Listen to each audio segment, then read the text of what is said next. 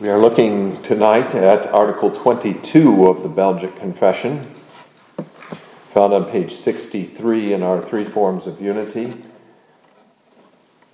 Its title is Our Justification Through Faith in Jesus Christ.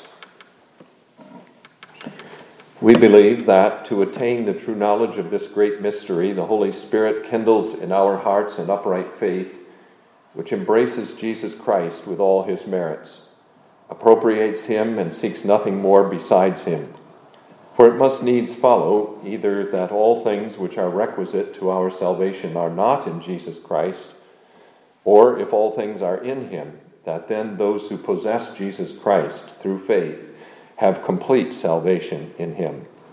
Therefore, for any to assert that Christ is not sufficient, but that something more is required besides him, would be too gross a blasphemy. For hence it would follow that Christ was but half a Savior.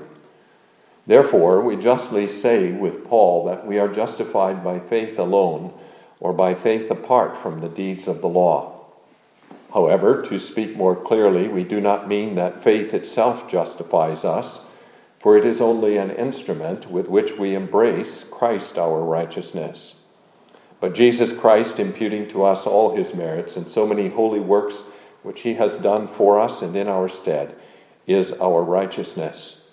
And faith is an instrument that keeps us in communion with him in all his benefits, which, when they become ours, are more than sufficient to acquit us of our sins. Brothers and sisters in our Lord Jesus Christ, in the preceding articles we've talked about the satisfaction of our Lord Jesus Christ for us on the cross. That's Articles 20 and 21.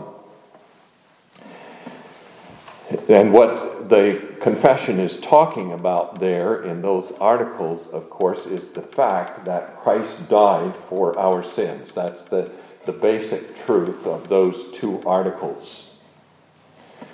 But in taking the next step in this order of salvation, which we have been tracing here in the Belgic Confession, the confession recognizes that there is a point which has not yet been touched on in its discussion of the satisfaction of Christ, the payment of the debt of our sins.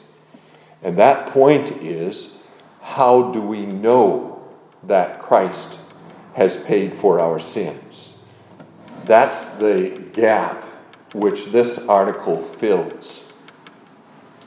You can see it in the first sentences, in the first lines, rather, of the article. We believe that to attain the true knowledge of this great mystery, that is the mystery of Christ's satisfaction for us, the Holy Spirit kindles in our hearts an upright faith.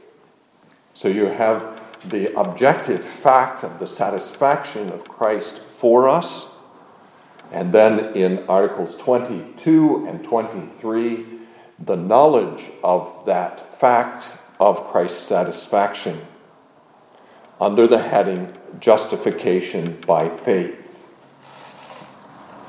And so, as we are considering this article, there's really two things that we want to talk about.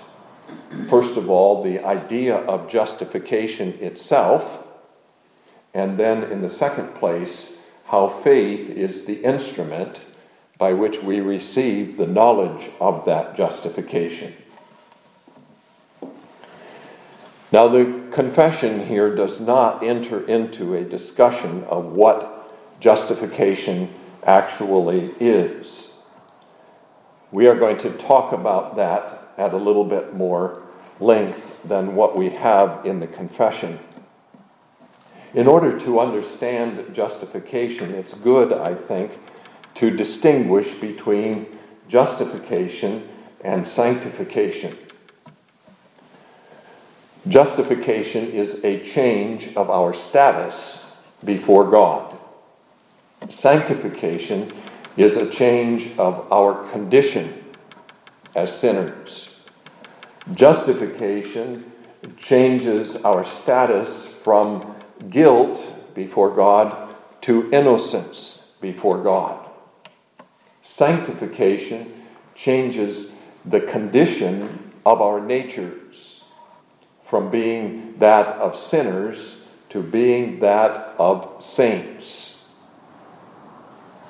And you may see this distinction, I think, by an illustration from human justice. Let's just imagine for a moment that a man has committed a crime of theft, that he has been arrested for this crime and arraigned for the crime and is now standing before a judge and jury to be tried for that crime of theft. He is, in his condition, a criminal. But it is possible that in the trial there is a miscarriage of justice and he is declared innocent. And so what you have is the man whose condition is that of criminal and whose status before the law is that of innocence. The two do not coincide. And this is exactly how we are before God. God justifies the ungodly. We come before him as sinners, those whose condition is that of sin. And yet, when we come before him, he declares us righteous. He finds us to be not guilty. And he finds us thus to be not guilty because of the blood of our Lord Jesus Christ. It's after that, then, after he has justified us, that he also begins to sanctify us, to change our condition from that of sinner to saint. And it's very important to recognize that sanctification follows justification. It's not that he sanctifies us first and then, because he has sanctified us, declares us righteous. No, he justifies us first. And then because he has justified us, he also sanctifies us. And that's why we cannot speak of justification by works in any sense of the word.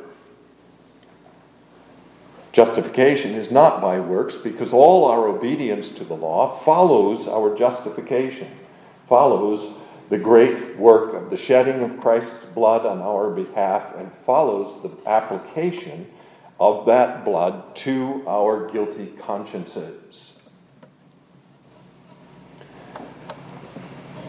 Now, we can also, as we're talking about justification, distinguish various aspects of this justification. And I want to talk about 4 different aspects of this justification. In the first place, there is a certain sense in which we may talk about justification as being eternal.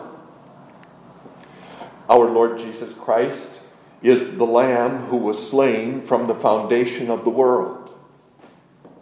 And because he was slain from the foundation of the world, no one, as Paul says in Romans 8, can lay anything to the charge of God's elect.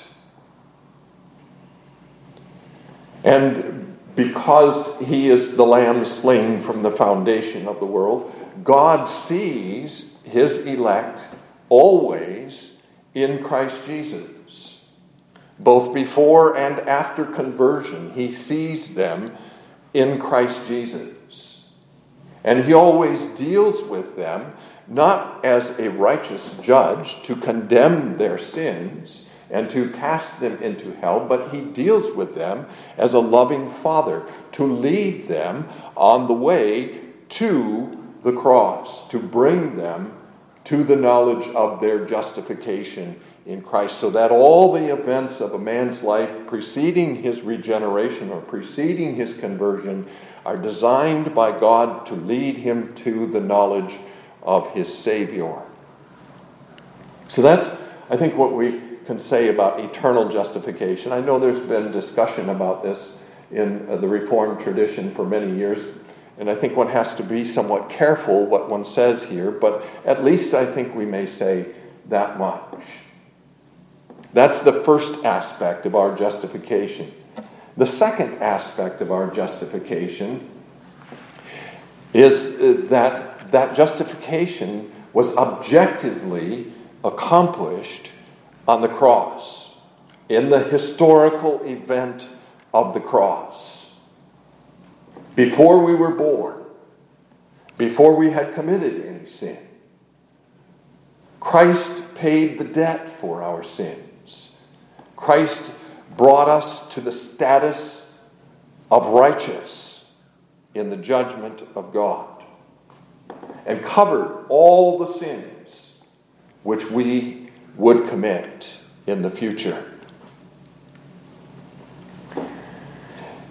The Apostle Paul says in Romans 4, verse 25, he was raised again on account of our justification, or he was raised again because of our justification. He had accomplished our justification.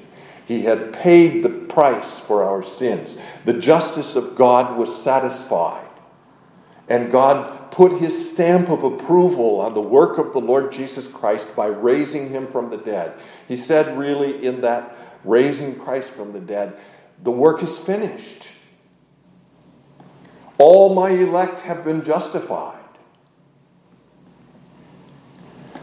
Christ has paid the debt of their sins, and never again will any one of them come under my judgment or be condemned before me. So that's the objective fact, and that's really what the confession is talking about in Articles 20 and 21, isn't it? When it talks about the satisfaction of the justice of God by the shedding of the blood of Jesus Christ. Justification was accomplished at the cross, once and for all.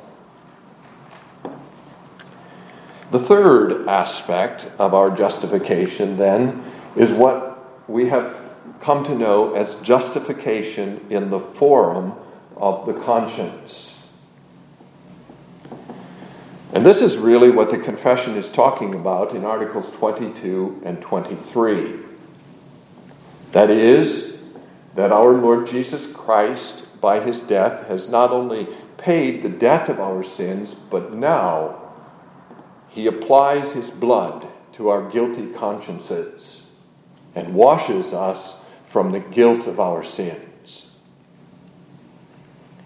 He brings to our guilty souls the knowledge that he has paid the price for our sins, that our sins are forgiven in his blood, and that we stand before our Father in heaven as those who are righteous, as those who have no sin.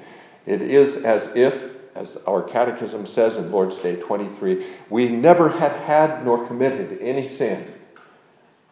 And we stand before God boldly, knowing that our sins are forgiven. This is what David talks about in Psalm 32 when he says at the beginning of that psalm, "Blessed is he whose transgression is forgiven, whose sin is covered. Blessed is the man to whom the Lord does not impute iniquity, and in whose spirit there is no deceit." He had experienced that blessing himself. And he talks about the other side of his life, the guilt of his life, in verses 3 and 4. "When I kept silent, my bones grew old through my groaning all the day long. For day and night your hand was heavy upon me. My vitality was turned into the drought of summer." That was the guilt of his sin weighing down on him, pressing him, drying out his being. But then he says, "I acknowledged my sin to you, and my iniquity I have not hidden. I said, I will confess my transgressions to the Lord, and you forgave the iniquity of my sin." That's justification then in the forum of the conscience. the knowledge that Christ gives us of his justifying work on our behalf. And then we may talk about one more aspect of our justification. And again, we have to be careful, I think, of our language here. But we may, I think, speak of a final justification when we stand in the judgment of God. Not a justification in the sense that we need still to have the blood of Christ applied to us, that we need still forgiveness of sins. That's taken care of. But justification in this sense, that God at his final justification, at his final judgment, silences all our accusers and removes from us forever all the sense of guilt that sometimes at least afflicts us here in this life, so that we rejoice forevermore in a perfect assurance that all our sins throughout all of our life are indeed forgiven, and never again doubt and never again fear the righteous wrath of God.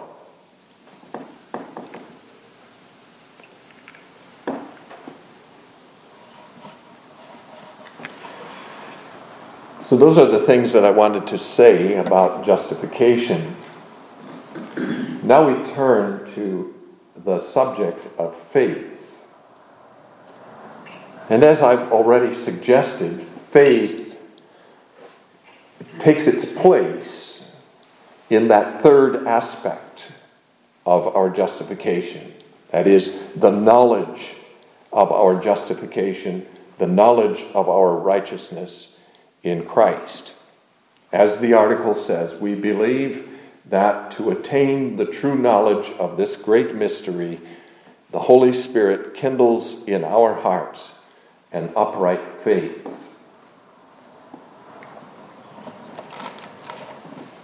Now, there are a number of things that we should talk about in connection with faith. Again, the confession does not attempt here to define faith.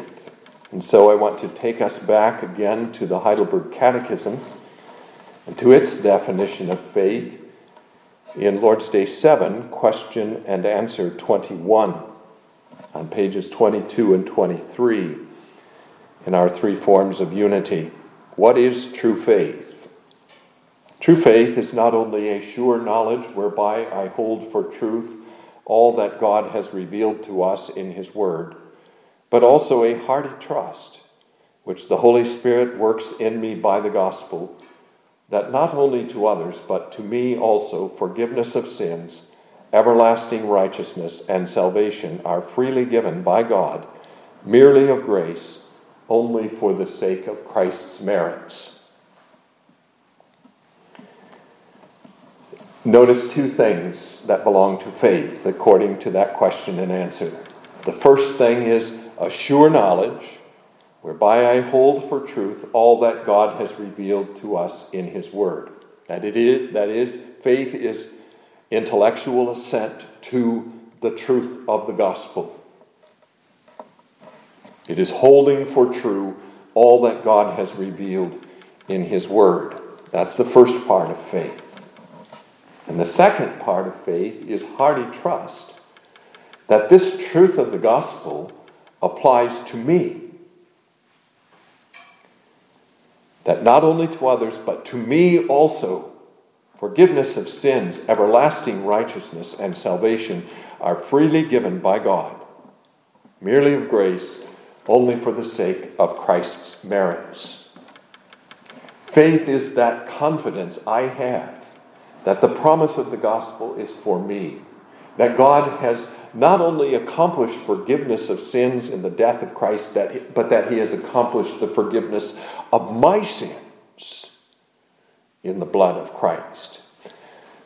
That he has forgiven me, that he has received me as one of his children, and that he intends to bless me with all the blessings that are in Christ Jesus, my Lord.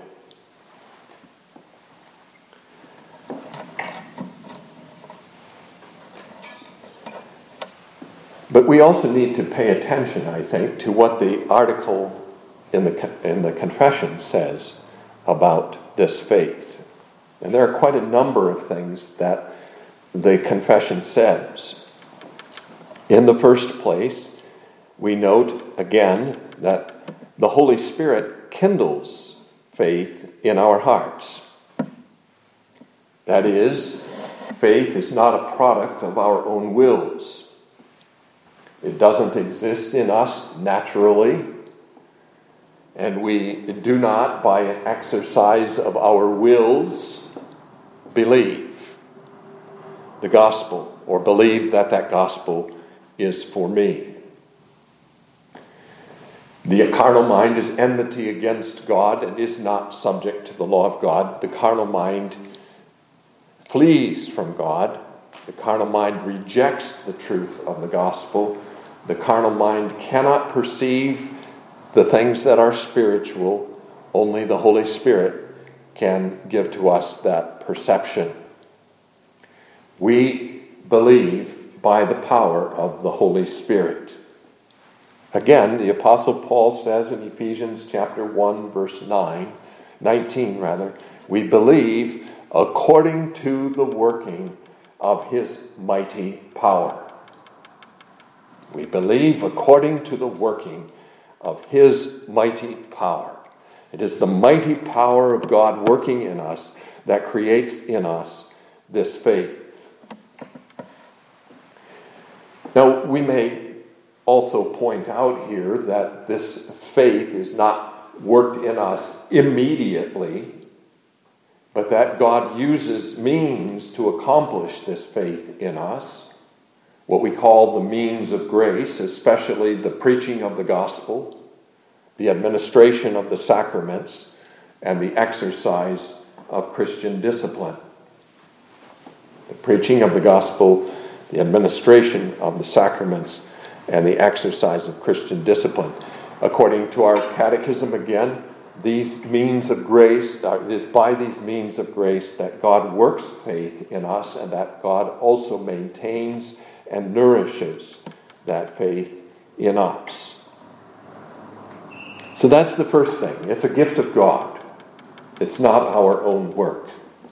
The second thing that the confession says is that this is an upright faith that the Holy Spirit kindles. And I think what the confession is saying there is that the faith that the Holy Spirit kindles is a faith that produces the fruit of good works. As James says in James chapter 2. He says there is such a thing perhaps as a dead faith. The devils believe and tremble. But he also says, I will show you my faith by my works. Faith produces works. Faith produces obedience. Not so that we may be justified, as we've already noted, but because we have been justified. It is a living faith, not a dead faith, then, that justifies us. The third thing, which the confession says, is that this faith embraces Jesus Christ with all his merits, appropriates him, and seeks nothing more besides him.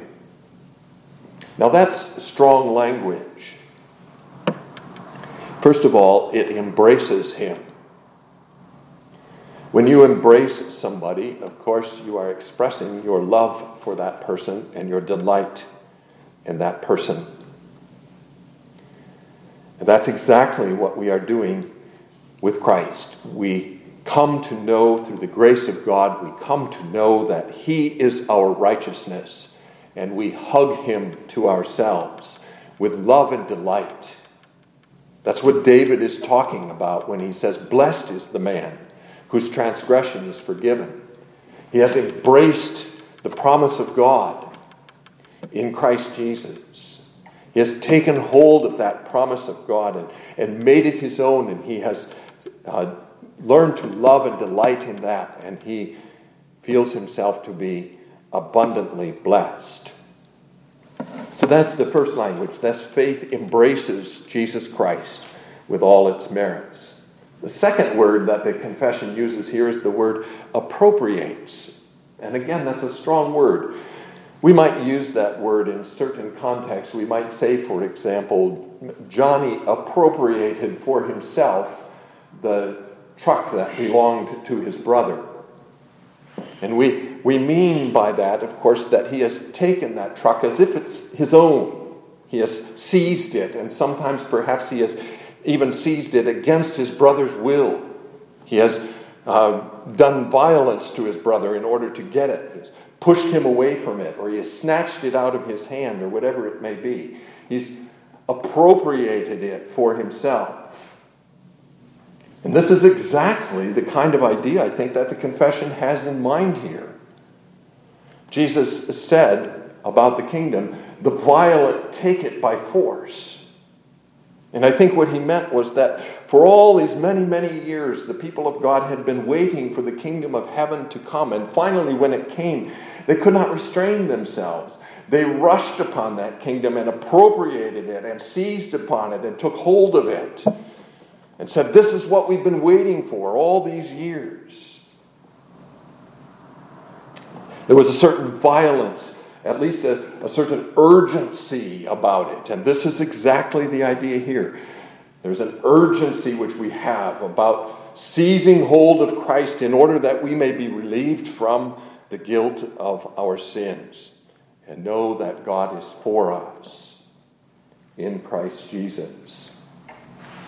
Paul uses similar language in Philippians chapter 3. He's been talking in the early part of that chapter about his love for the work of Christ and how he counted all things loss for the excellence of the knowledge of Christ and how he pursues the righteousness and life that are in Christ. But he says in verse 12, not that I have already attained or am already perfected, but I press on that I may lay hold of that for which Christ Jesus has also laid hold of me. And he says, and notice there at the end that he says, Christ Jesus has laid hold of me. Christ Jesus has taken possession of me. Christ Jesus has seized me and appropriated me for his own. And now, because he has done that, I press on that I may appropriate, take hold of, take possession of that for which he has taken possession of me. Faith appropriates Christ. Thirdly, the confession says, faith seeks nothing more besides him. Now we're going to come back to that point in a moment. There's just one thing that I want to say about it here, and that is that this language suggests that this taking hold of Christ is not a thing that is once and done.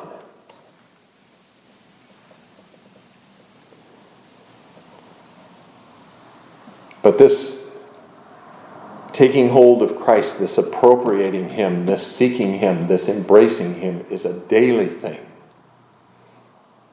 We sin daily. And in our sins we seek him. And we embrace him. And we appropriate him.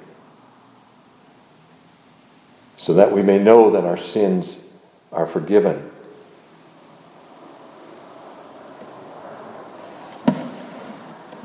So that's the third thing that we wanted to say about faith. The fourth thing is that the confession makes a point here that faith itself does not justify us.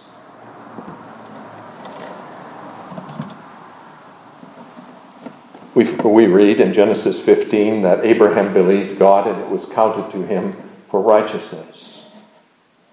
And we read in Romans chapter 4, as Paul discusses that passage in Genesis chapter 15, that faith is imputed to us for righteousness. It would would be easy for us to misunderstand that language and say, it's the faith itself which justifies us. And the Arminians really kind of said that at the time of the Canons of Dort.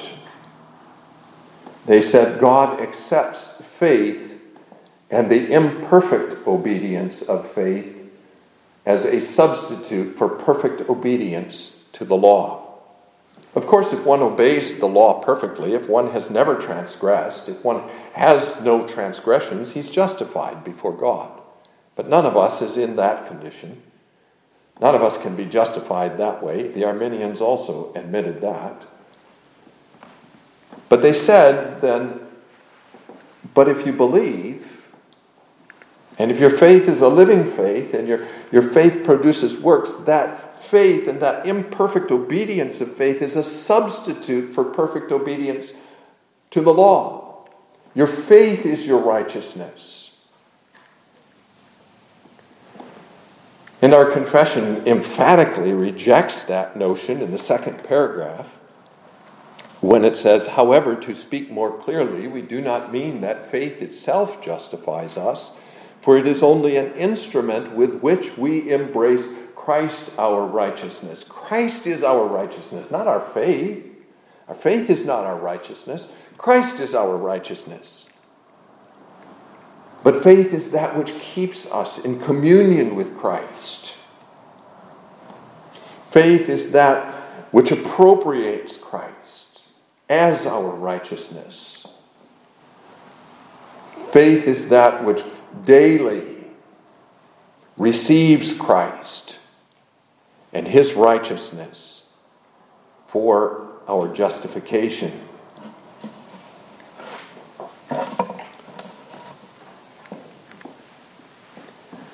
So faith is not our righteousness, but faith is the instrument of our justification in the forum of our consciences. And the final thing which the confession says then about this faith is that it stands alone. It seeks nothing more besides Christ.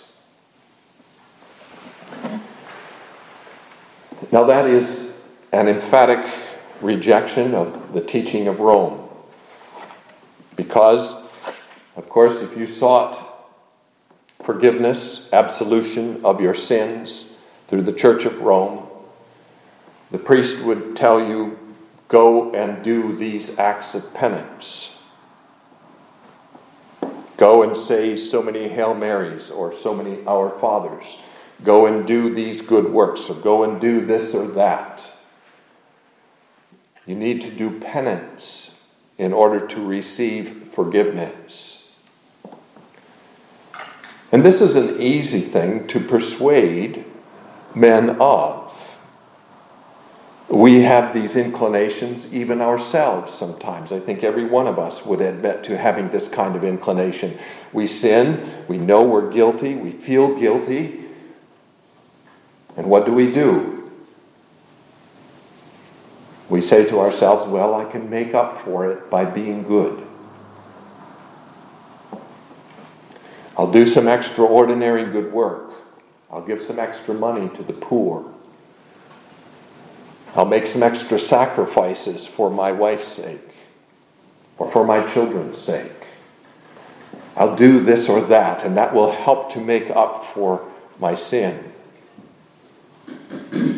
We may even do this with a person we have sinned against. We feel guilty because we have injured somebody. We've somehow hurt their feelings, or we've done some other kind of injury to this person, and we know that we were cruel and unkind and unloving and that we've sinned against that person, but instead of confessing our sins, we just try to make up for it by being extra nice to that person for a while. Sometimes, instead of trying to be good, we try to punish ourselves for our sins. We deny ourselves things that we like. Or we say to ourselves anyway, I'll be really sorry for what I've done. And that should be enough then to atone for my sins.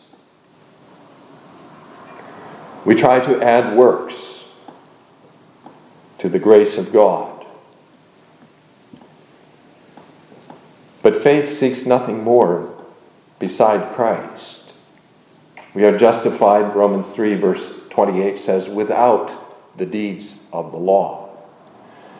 You do not justify yourself in the presence of God by self-flagellation, nor do you justify yourself in the presence of God by doing good.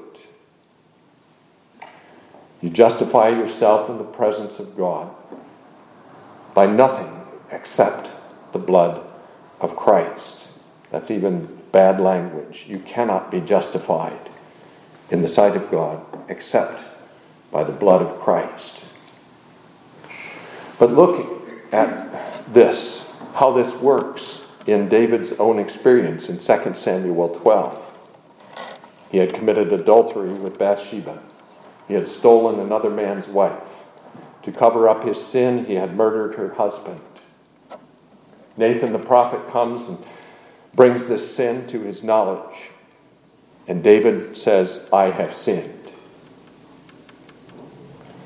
And the answer to his confession is not, go and do works of penance. The answer to his confession is, God has also forgiven your sins. That's how God's forgiveness works. We confess our sins, we seek Him in our Savior Jesus Christ, and He forgives. Immediately, instantaneously, freely, merely by His grace, without any merit of ours, altogether apart from the works of the law. We must not try to mix works with faith or with grace, because works destroy grace. And faith says, not, I can help God along or I can help Christ along, but faith says, all my righteousness is in Christ.